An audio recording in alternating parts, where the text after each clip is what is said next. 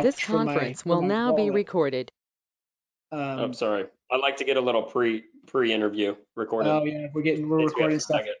Yeah, so I was at Yeah. the bike shop, lightening my wallet quite a bit, supporting local businesses a little bit too much. Yeah, no, that's But cool though. I mean, I love everything you guys are about with run local and support local businesses, and I've felt that way for years and years, and you guys have really taken that campaign to a really terrific level. Yeah, and I think that'll be some of our topic today. We want to talk a little bit about the history of Across the Bay and also Rodeco in general, Yeah. how you got into it, and then it all kind of coming back to us finding a way, even if it's not in person, to keep some of this tradition alive, right? To keep Yep. some of the tradition in San Francisco alive, Right.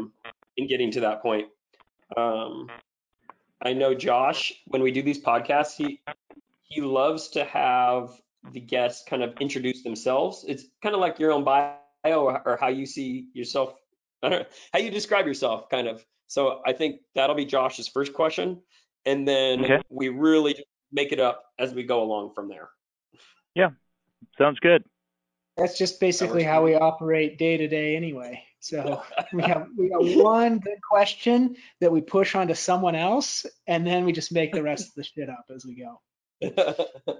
I love it. Um, so Dave, when you're ready to rock and roll, we can get after it. Yeah, I'm ready to go, guys.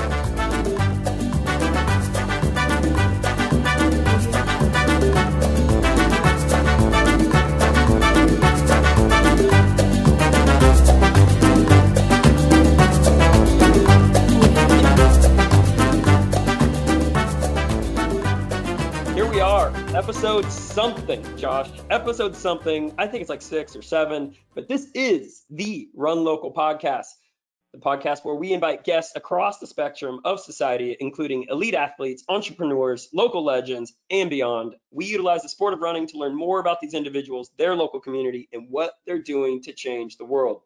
We believe in the power of movement and doing the doable at a local level. So unlike other podcasts, we always, we have different hosts every time. Today it's Josh and I together. We are here with Josh Muxon, my co-host of the Run Local podcast. Josh, I couldn't do it without you. Well, that's true, JT. You really couldn't. But it's great to be back nonetheless. Always a good time to have a chat with you, no matter how long or how short it is. But today, today it's actually pretty fantastic because we are keeping it truly local to the core. You brought on a very special guest through your connections. You've known him through a lot of years, and if you are a local Bay Area runner, you've experienced in some form or fashion his influence on the sport of running overall. Tremendous for about the last 40 years or so, 35 years of running the business, years running it, something along those lines. But I'm not doing it justice. So Dave Rohde, welcome to the show. Well, thanks for having me. It's good to come back after a few years out of it and talk about running, especially running local. I love it. Yeah, well, Dave, I know a lot of folks. We were talking a little bit earlier before we went live on the show about our one big question that we have, and then how we make it up as we go along afterwards. But one thing that I think folks need to know is who you are, Dave, in your own words. You mind giving us a little bit of an introduction, a little insight into how you think about yourself? Yeah, and I'll try not to ramble on. Feel free to cut me off. Hey, I'm an old guy. We ramble. But so Dave Rohde, and I was a race director for 34 years. My company that I partnered with my wife Kathy on, we operated for 34 years, put on 680 some runs, and had 1.5 million finishers. And all of the running events we did were all local Bay Area runs, and all were for various nonprofits.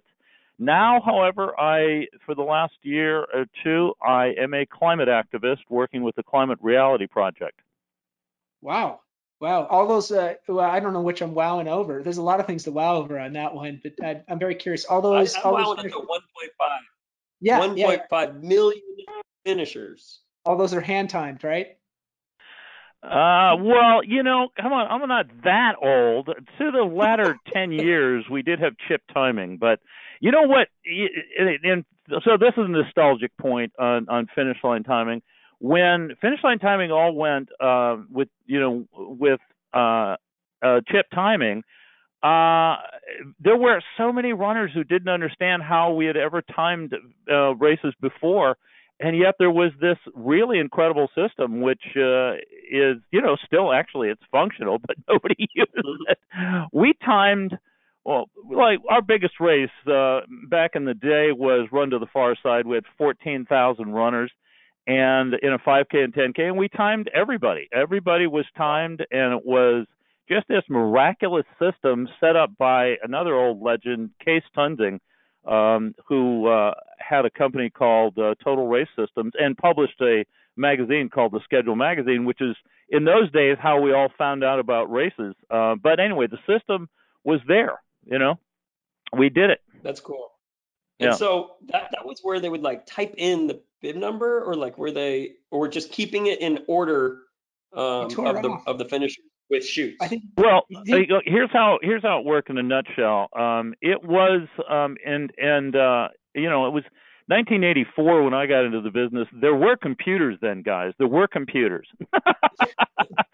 And so everybody who registered, and registration, of course, was not online. The internet didn't exist.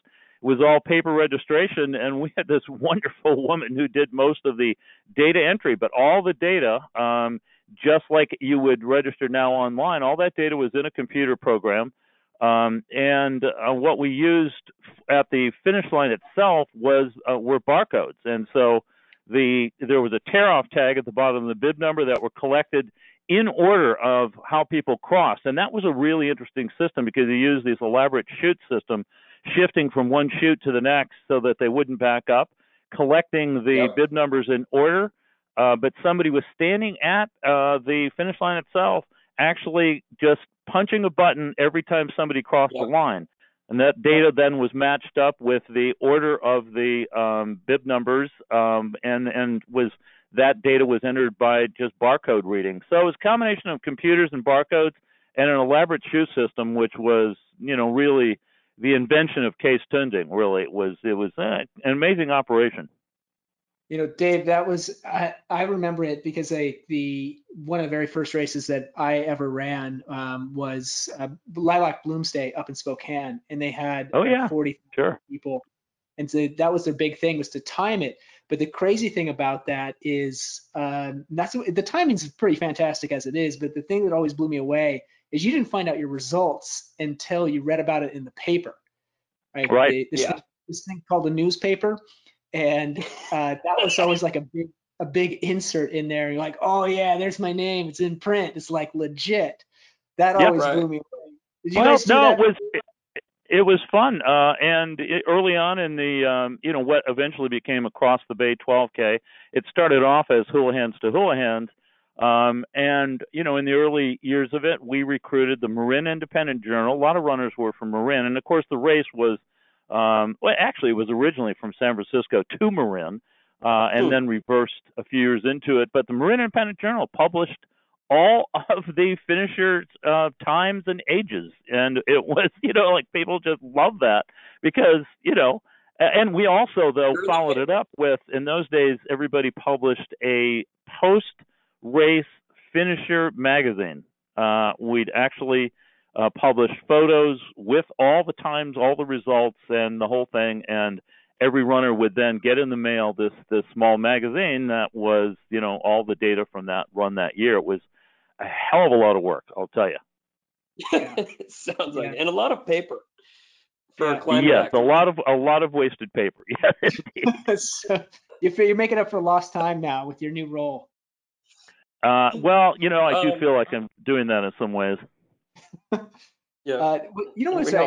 We're chatting about, JT and I were chatting about the Houlihan's event. And I knew that I get the concept. I love the idea. The 12K is always like, there's a few like iconic 12Ks on the West Coast. And obviously, Houlihan's to Houlihan's across the bay is one of them in my books. Beta Breakers, Bloomsday, as we mentioned before, but they all have a unique origin story. And I would love to know, how did you get involved with this event and build it up to, the Yeah, iconic. well, yeah, in fact, I'm going to write a story that I think JT you're going to put up on the website about the actual production of the first race. But the background is it's okay. It's weird. I was a burned out social worker. I was working and when the first AIDS crisis developed and in the early 80s, and just simply took a break from social work. I'd been at it for 9 years. And became a waiter at Houlihan's restaurant on Fisherman's Wharf. And what I loved about it is I ran to work every day. I ran home from work every day. I just ran. And because I was just sort of shifting gears of my life, I decided I wanted to do a one-of-a-kind run. So I got Houlihan's restaurant, which was a chain at that point, to sponsor me on a run from Newport Beach, their southernmost California restaurant, to Sausalito, their northernmost Houlihan's restaurant. And so, ran somewhere around 580 miles in 31 days. 19 days, approximately 31 miles a day. And, I did it as a fundraiser for Special Olympics at the time, but I just did it to do it. I just wanted to see if I could do it. I'd just gotten into ultra distance running, and, Houlihan's, they said, okay, we don't know what the hell that's about, but we'll do it. Well, after they sponsored me on that run, and it, it came off pretty well. I was amazed that I was able to do it, but I owed them a favor. And so the following year, so this was 1983 when I finished that run. I finished it on St. Patrick's Day at Houlihan's on Fisherman's Wharf.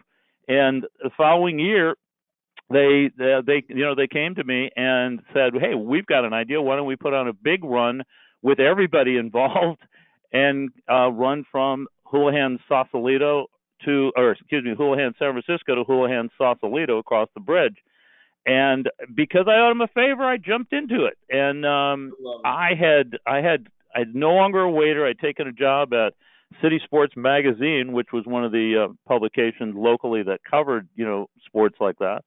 But they weren't involved. It was just me. I just figured it out as I went along, and we pulled it off. And it was, it was me and my best friend set up the entire course and then ran in the race itself. And then we had this blowout party back on Fisherman's Wharf. What we did is we ferried all the finishers back across the bay from Sausalito back to San Francisco and had this huge party. And Joe Montana showed up. He had just won his first Super Bowl, and it just made some headlines for us. And that was it. From then on, I didn't do any advertising at all. People just kept asking me to put on running events because they thought that I knew what I was doing. You tricked them. You tricked them, Dave. Smoke and mirrors, baby. Smoke and mirrors. I feel like I've been tricking them for about 10 years myself right now.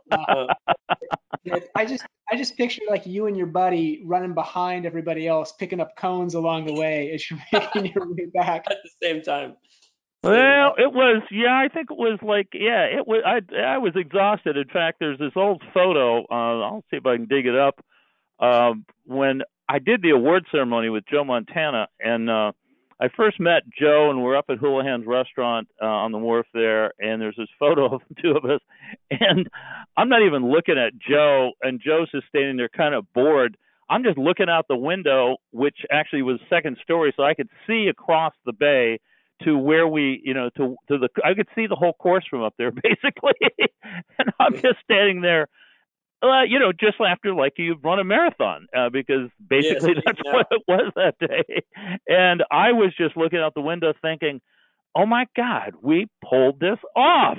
And I was like, oh, Joe, you're there. It was a funny moment. That's interesting. I think of this, Dave, a little bit once in a while when you think back to those first races you produced in Create, and you laugh at some of the things you did, like at those, like, what was I thinking moments, or like, why did we do it that way? when Yeah. you learn otherwise. Weren't laughing Oh. at the time. Yeah, exactly. But is there any moments like that, or is there anything specific you can remember of being like, what was I thinking in those early days? Well, yeah, there were plenty of those. There were just loads of those. What was I thinking, and why didn't we consider this possibility? I mean, one of the early years, when we were still running, I think we did the first 3 years, went from San Francisco to Sausalito, and then Sausalito kicked us out. We were bringing too many people into their small town, and so we ended up having to figure out a reverse course. So we didn't finish in Sausalito. But anyway, one of those early years when we were going across the bridge, north, and we're on the West Walkway, and I'm at the finish line already, and I get a call over the walkie-talkie that the gate on the North Walkway is locked. Oh no. Well, the runners are about 5 minutes. The lead runners are about 5 minutes from hitting that gate, and for some reason, somebody had relocked the gate, thinking it should have been. And it was one of those. Why didn't I have a guard there? Why didn't I think that maybe somebody would come along and relock it? And all I was picturing was it was 3,500 runners hitting that gate and climbing over the damn fence, because I knew they weren't going to stop. Runners don't stop. You can't stop. Nope. I mean, they would have busted it down, for Christ's sake. So it in the nick of time. I mean, literally with less than a minute to go, we were able to get a bridge officer to unlock the gate and get it open just in time. Yeah. Yep. Always in the nick of time. Stuff like that. And then, years later, just like you guys, the amount of staff you have and volunteers out there, you're basically watching for every little thing like that could go wrong, right? Yeah. You almost have to. And the level of expectations has risen over the last 30 years, I think, as well, from the runners of before it was you run from here to here and just figure it out. Now it's kind of a hand holding and high fiving and all of the things in between to make sure that they can safely. Well, that is something that went on a huge arc after the first, I would say, 5 or 6 years that we're in business. The expectation levels and partly it came out of the volume of runners in the earlier running days. You really had runners they considered themselves runners. We recognized that about 10 years in, that the whole demographic had shifted, and those early days, that's all those people did. They were just runners. They didn't bike. They didn't do triathlons. They didn't think of themselves as anything else but a runner, and they were proud of it and took responsibility for the fact that they were supposed to know the course. That was in the rules. They were supposed to know the course ahead of time, and they couldn't complain if they got lost. And they knew that the rules included staying, within a cone lane, that sort of thing. They knew to look for directional arrows that we chalked on the roads.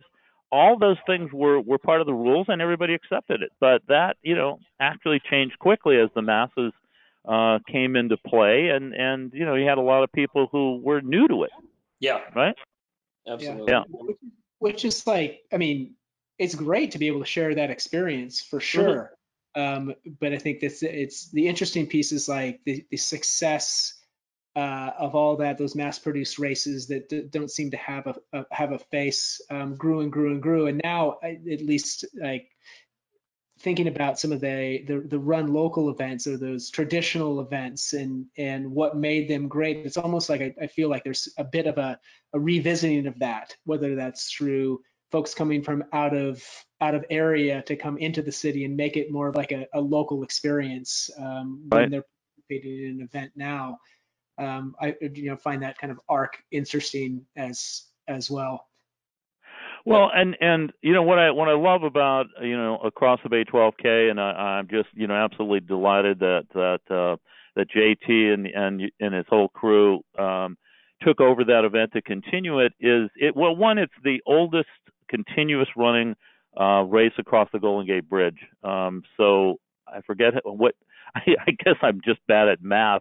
It's 2020 and it started in '84. So how many years? But a lot. But the thing I love about it is the Golden Gate Bridge being the highlight of it, and being, the bridge is so iconic to the Bay Area.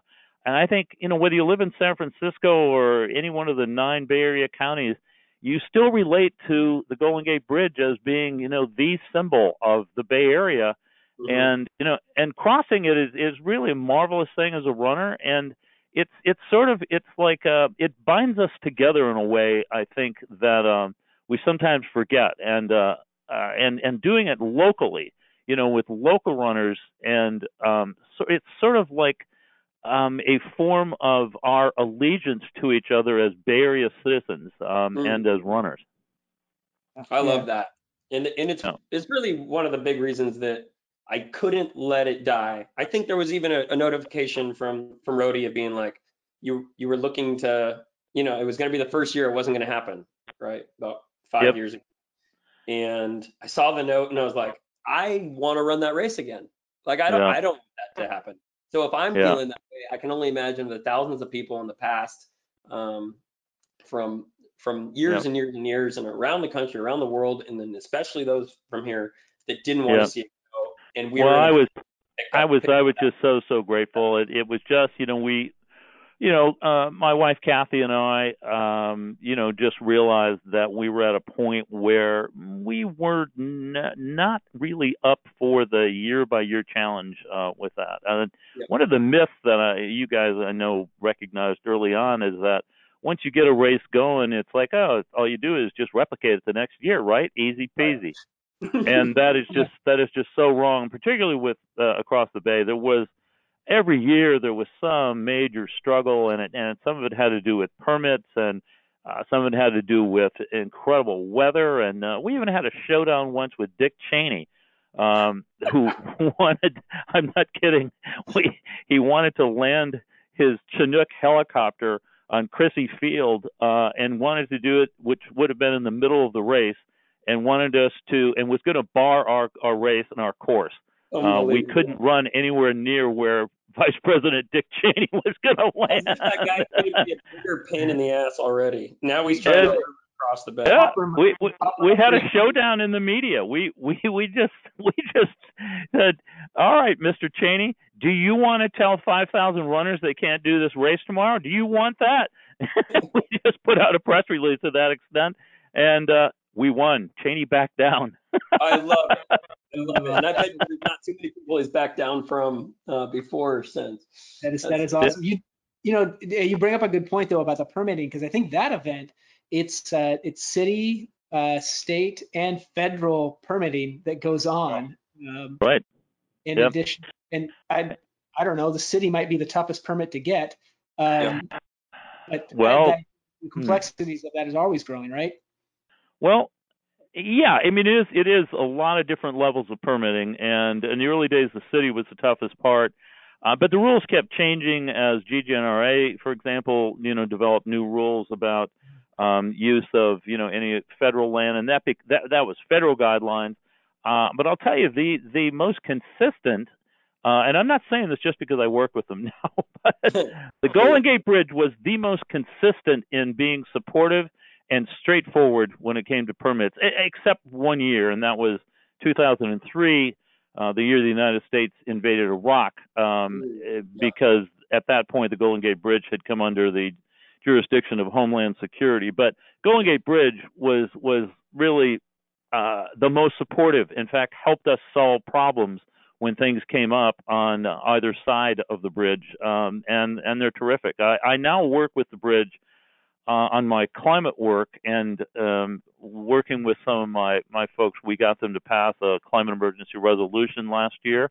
And I've really gotten to know the board of directors and the management even better. And I understand now why the bridge is, was so good to work with. They're not only are iconic, they really pride themselves on being the heart of the Bay Area. The people who run the bridge are really cool people. I mean, it's been borne out since I got out of the business. Yeah, that's so cool. And we've had similar experiences working with the Bridge Authority. Yep. Just straightforward. All of this, I wish we were dealing with the Dick Cheney helicopter landing this year, and I wish we were just dealing with difficult permits we normally. this year we've got a whole new can of worms that unfortunately is going to force us to do the event in a different way this year. We recognize that tradition is important, but now we have across the bay in the time of COVID-19, and we just can't have mass participation events at this time.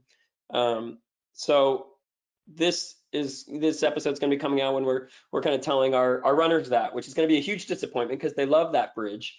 But we're trying to find a way to keep this tradition going, which is a big reason we reached back out to you to talk about the tradition of the event, to talk about 1984, and to talk about how in 2020 we're going to run this virtually and still encourage people to get out and get outside and take pictures of that bridge and do it on their own or in a small group or with their people, whoever they're quarantining with. We'll see what the rules are in July. But what are your thoughts, Dave, on this pivot and on this move to moving it to virtual and trying to just keep it alive?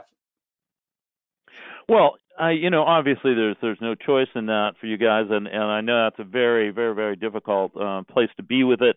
I can't imagine being in that position and in this current environment of the lockdown due to the pandemic.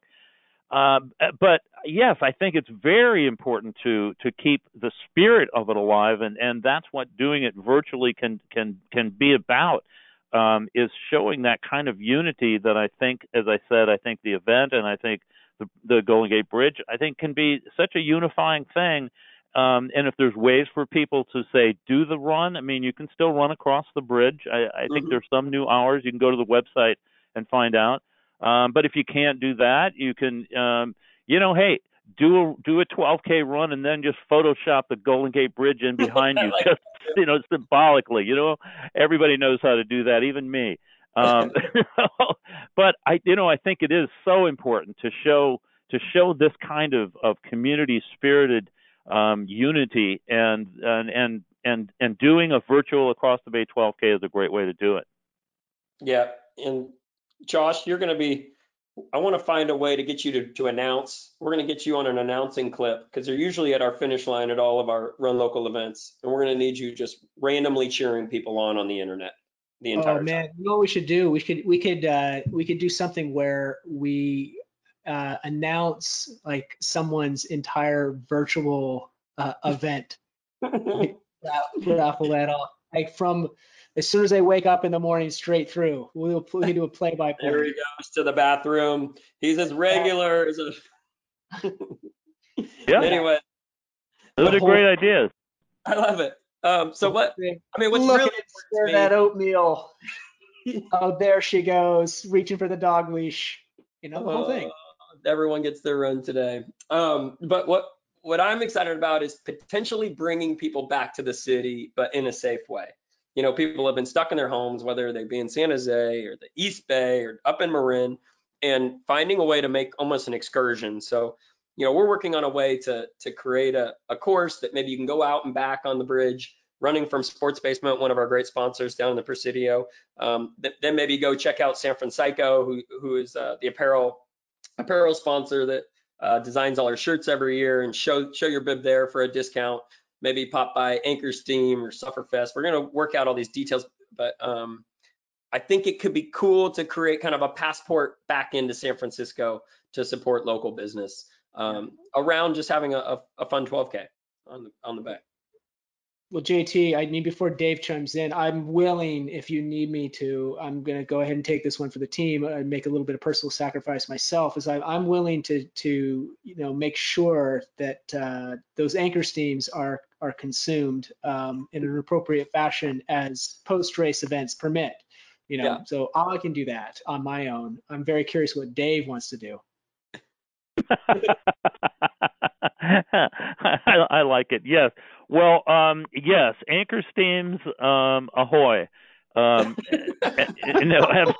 Absolutely. And, by the way, I didn't mention this in the history of the event. I think somewhere along the line we may have dropped the line, but the original tagline for this race was a celebration of running. That's what it said on the back of all the finisher T-shirts. It was Hula Hands to Hula, a celebration of running, and I think that, which is why we always had a beer sponsor, And we always tried to have a great party at the end, and I think keeping that tradition alive is only right.